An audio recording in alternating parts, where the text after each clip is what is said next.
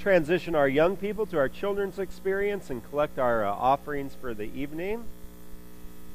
As we do, I'm talking to myself. I'm getting a sense that I'm soft. Umpu. Figuratively. Is that better? Having some inner ear issues, so I can't really monitor my own sound. It's awkward in public, but whatever. The angel tree is here with tags on it in the coffee shop area. Remind you how that works. These tags are to buy presents for foster children through Lutheran Social Services of Illinois.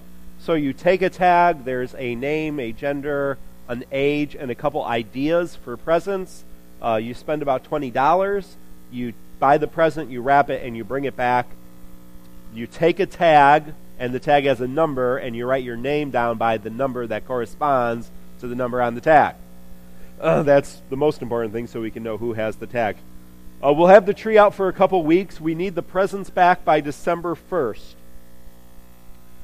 which is a Monday, I believe. So make sure you take that, enjoy that, support that ministry of reaching out to foster children. Going into next month, we'll be introducing our new on-site mission and outreach program, the Angel Tree Closet, but we'll wait until the Angel Tree Closet, that doesn't make any sense, Paper Angel Closet, but we will wait till the Angel Tree is done until we introduce the Paper Angel. There's just a lot of angels. There's maybe too many angels, but it's a good thing to do, and we'll be excited at that. So take advantage of this opportunity to reach out to a young person this holiday season.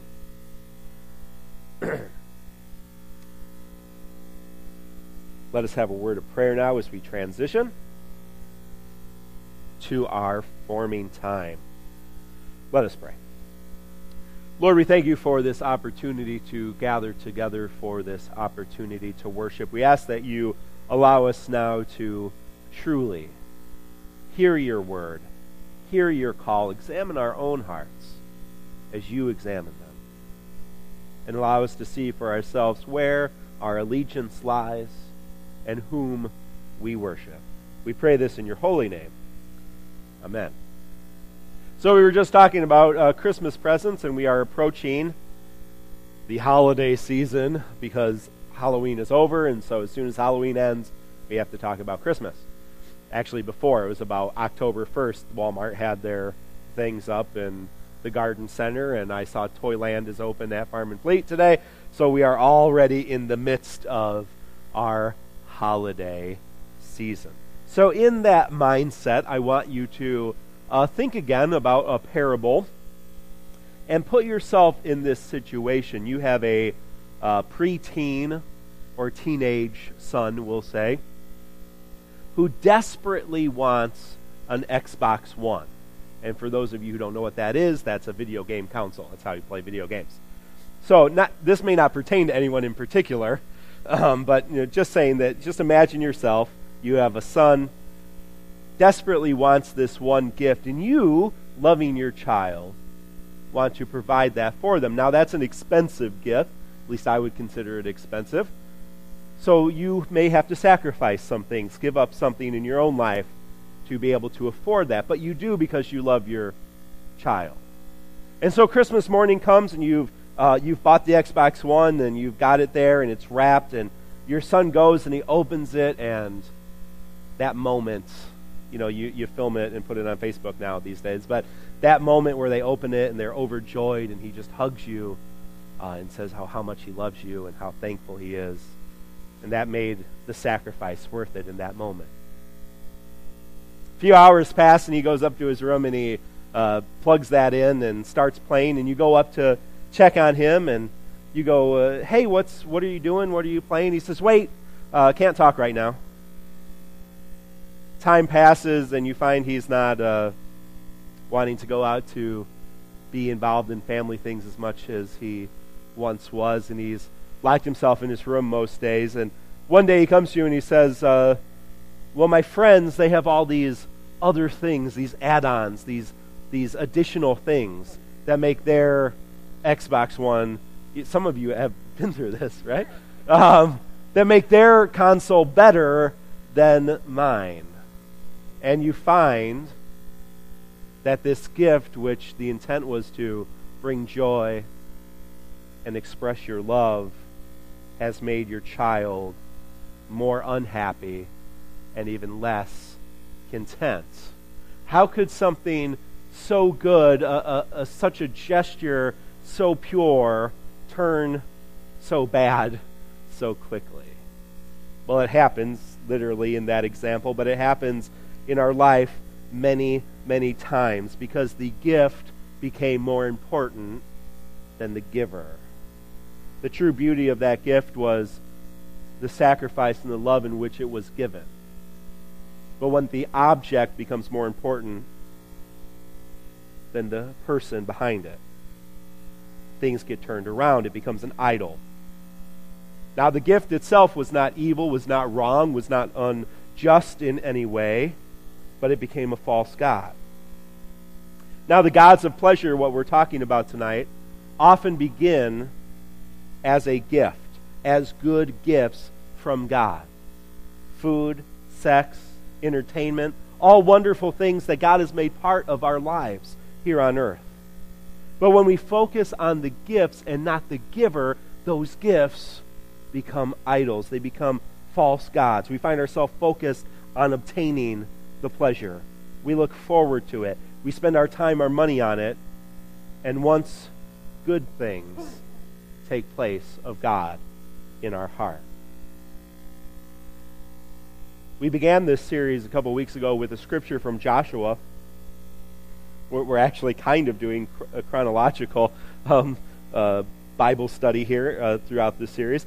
We began with a scripture from Joshua, who went before the Israelites and said this: "Choose this day who you will serve."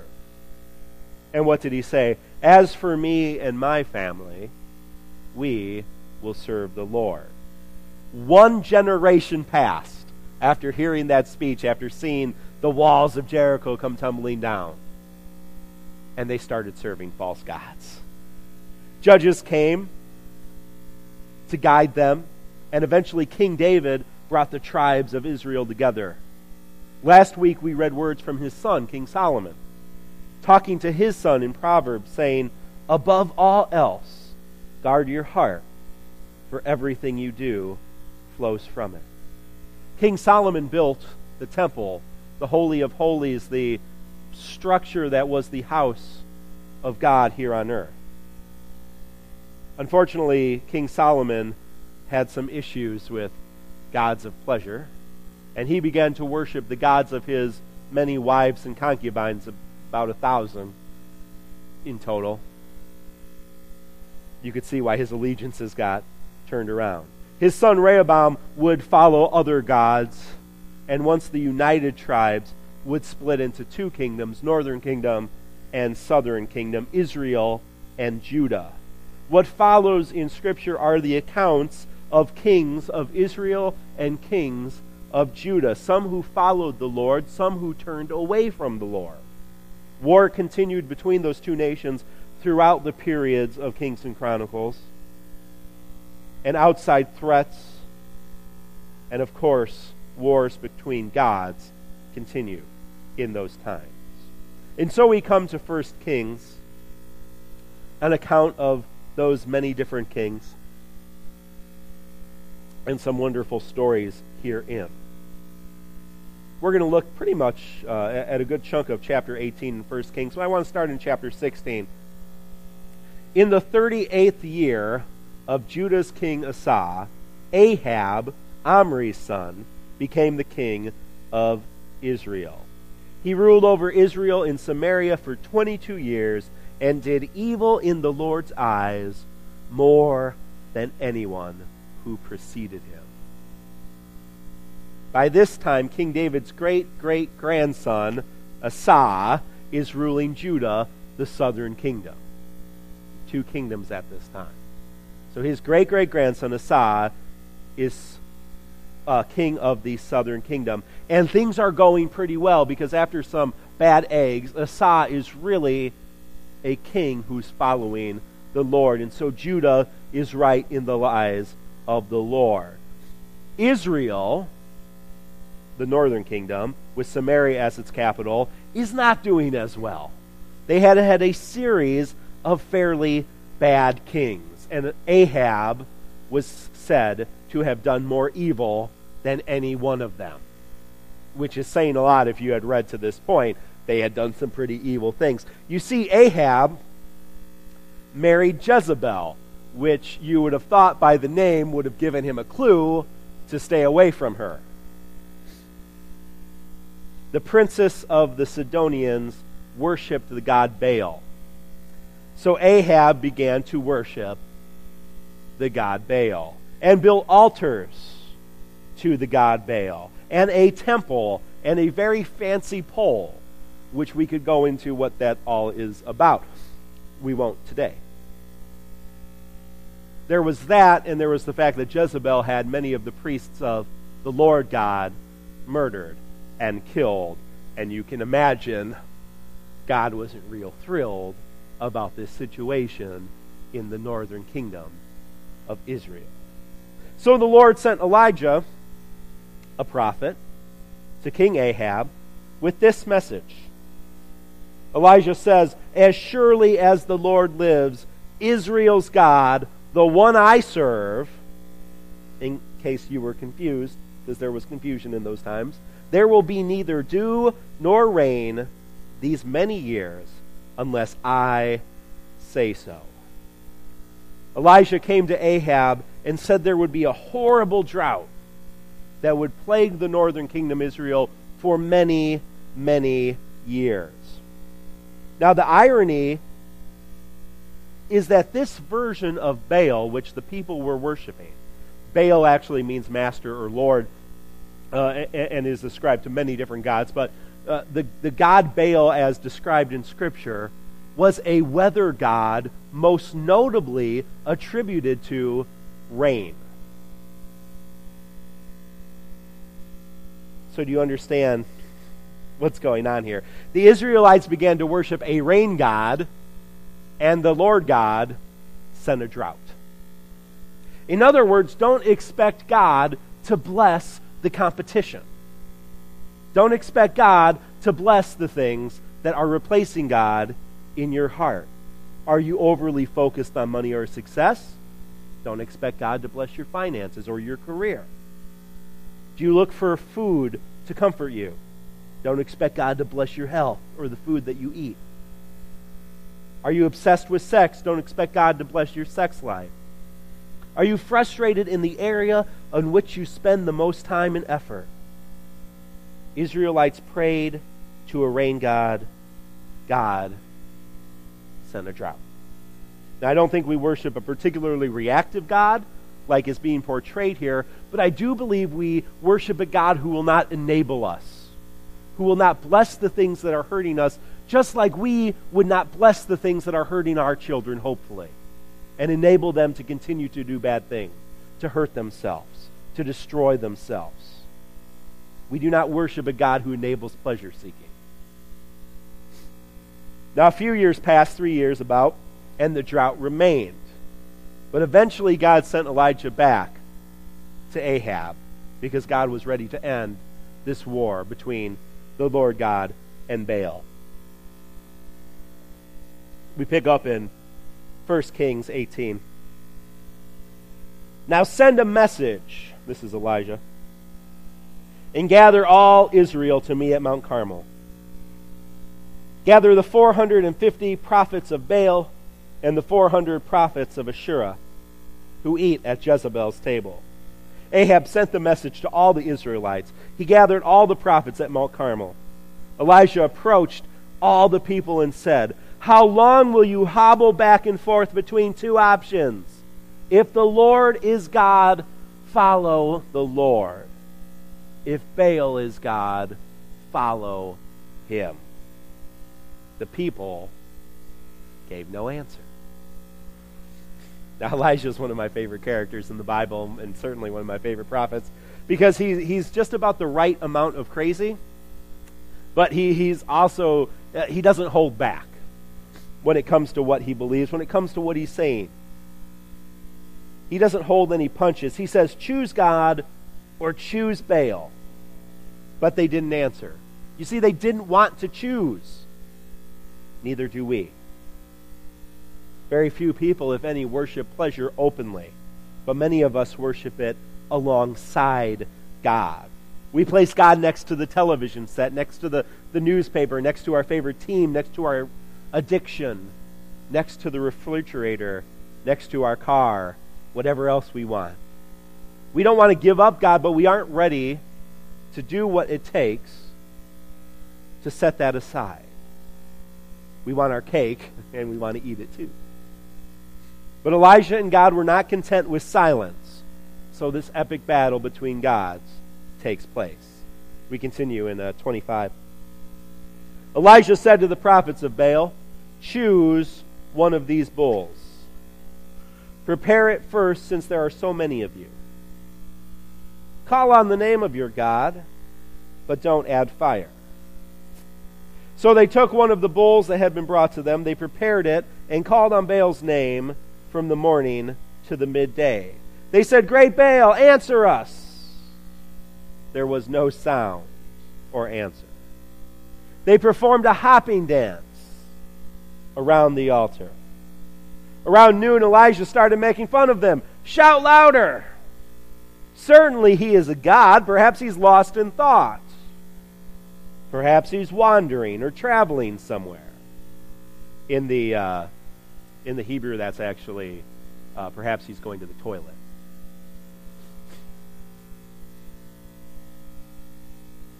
So the prophets of Baal cried with louder voice. They cut themselves with swords, as was their custom. Their blood flowed over them. It may seem primitive, cutting yourself and bleeding for a God that will not answer. But we bleed for false gods. How many people have lost careers, families, homes, everything they loved for an addiction that offered them nothing? How many sacrifice our health and well-being because of the food we eat or the sweet things we crave? How many people have died and how many lives have been destroyed because of the need for sexual gratification? At least the prophets of Baal were honest about their sacrifice. We continue. As noon passed, they went crazy with their ritual until it was the time of the evening offering. Still, there was no sound or answer, no response whatsoever. The gods of pleasure offer everything and return nothing. Now Elijah was waiting patiently. To be fair, he was pretty much mocking them the entire time, so he wasn't particularly patient, but he was waiting his turn, and eventually the prophets of Baal give up. Now Elijah builds an altar of stone. He prepared the bull, dug a trench around the altar, told the people to pour 4 large jugs of water over the bull. Now remember, this is a competition to see whose God will send fire to consume the sacrifice. And Elijah pours water over the sacrifice. It soaks into the wood. It gets the altar itself wet and fills up the trench around it. Have you ever tried to light a fire with wet logs in the middle of a pond? Elijah was showing the people that God could deliver, even in the worst situations. And so we pick up in 36. At the time of the evening offering, the prophet Elijah drew near and prayed, Lord, God of Abraham, Isaac, and Israel, let it be known today that you are God in Israel, and I am your servant. I have done these things as your instruction. Answer me, Lord. Answer me that this place will know you, that you are Lord God, you are real and that you can change their hearts. Then the Lord's fire fell. It consumed the sacrifice, the wood, the stones, and the dust. It even licked up the water in the trench. The people saw this and fell on their faces. The Lord is the real God. The Lord is the real God. God didn't just send fire to light up the bull, but consumed the bull, the wood, the stone, the dust on the ground, and the water in the trench. God is the only one who can burn up idols of pleasure in our lives. And God can consume them completely. Even the most secular means of treating addiction say that you must put your faith, your life in the hands of something else, something besides yourself. We believe that God is the only one who will never fail, never let us down. Happiness is fleeting, temporary. The chemical reactions that take place during and after sex, or while we eat, or during drug use, they all fade away. The excitement of a movie you want to see, or a game you've been waiting for, or a new show, or even meeting a celebrity only lasts a moment. We seek pleasure, but God can provide us more than fleeting moments and chemical reactions. We pursue happiness, but God is ready to give us everlasting joy, something that can never be taken away. Kyle shares a story in the book, in our study actually last week, about a young girl who saw some imitation pearls at a department store. And she just fell in love with those pearls, and she saved up $10 to buy these imitation pearls. And she bought them, she put them on, and she wore them every single day. No one could get them off of her. She was obsessed with them. Her father came in one night and said, "Dear, can I have your pearls?" She said, "No, Daddy, you can have my favorite toy, but you can't have my pearls." Came in the next night and said, "Dear, can I have your pearls?" She said, "No, Daddy, you can have my favorite doll, but you can't have my favorite pearls." The next night she came to her father with tears in her eyes and said, "Daddy, you can have my pearls." And he pulled out a velvet case and opened what would be a necklace of real pearls and gave it to her. You see, he was waiting to give her the real thing, but she was holding on to the imitation. When we focus on gods of pleasure, we hang on to the imitation, when Father God is waiting to give us the real thing.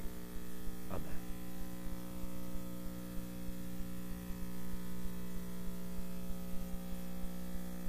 Let us ponder on that for a minute.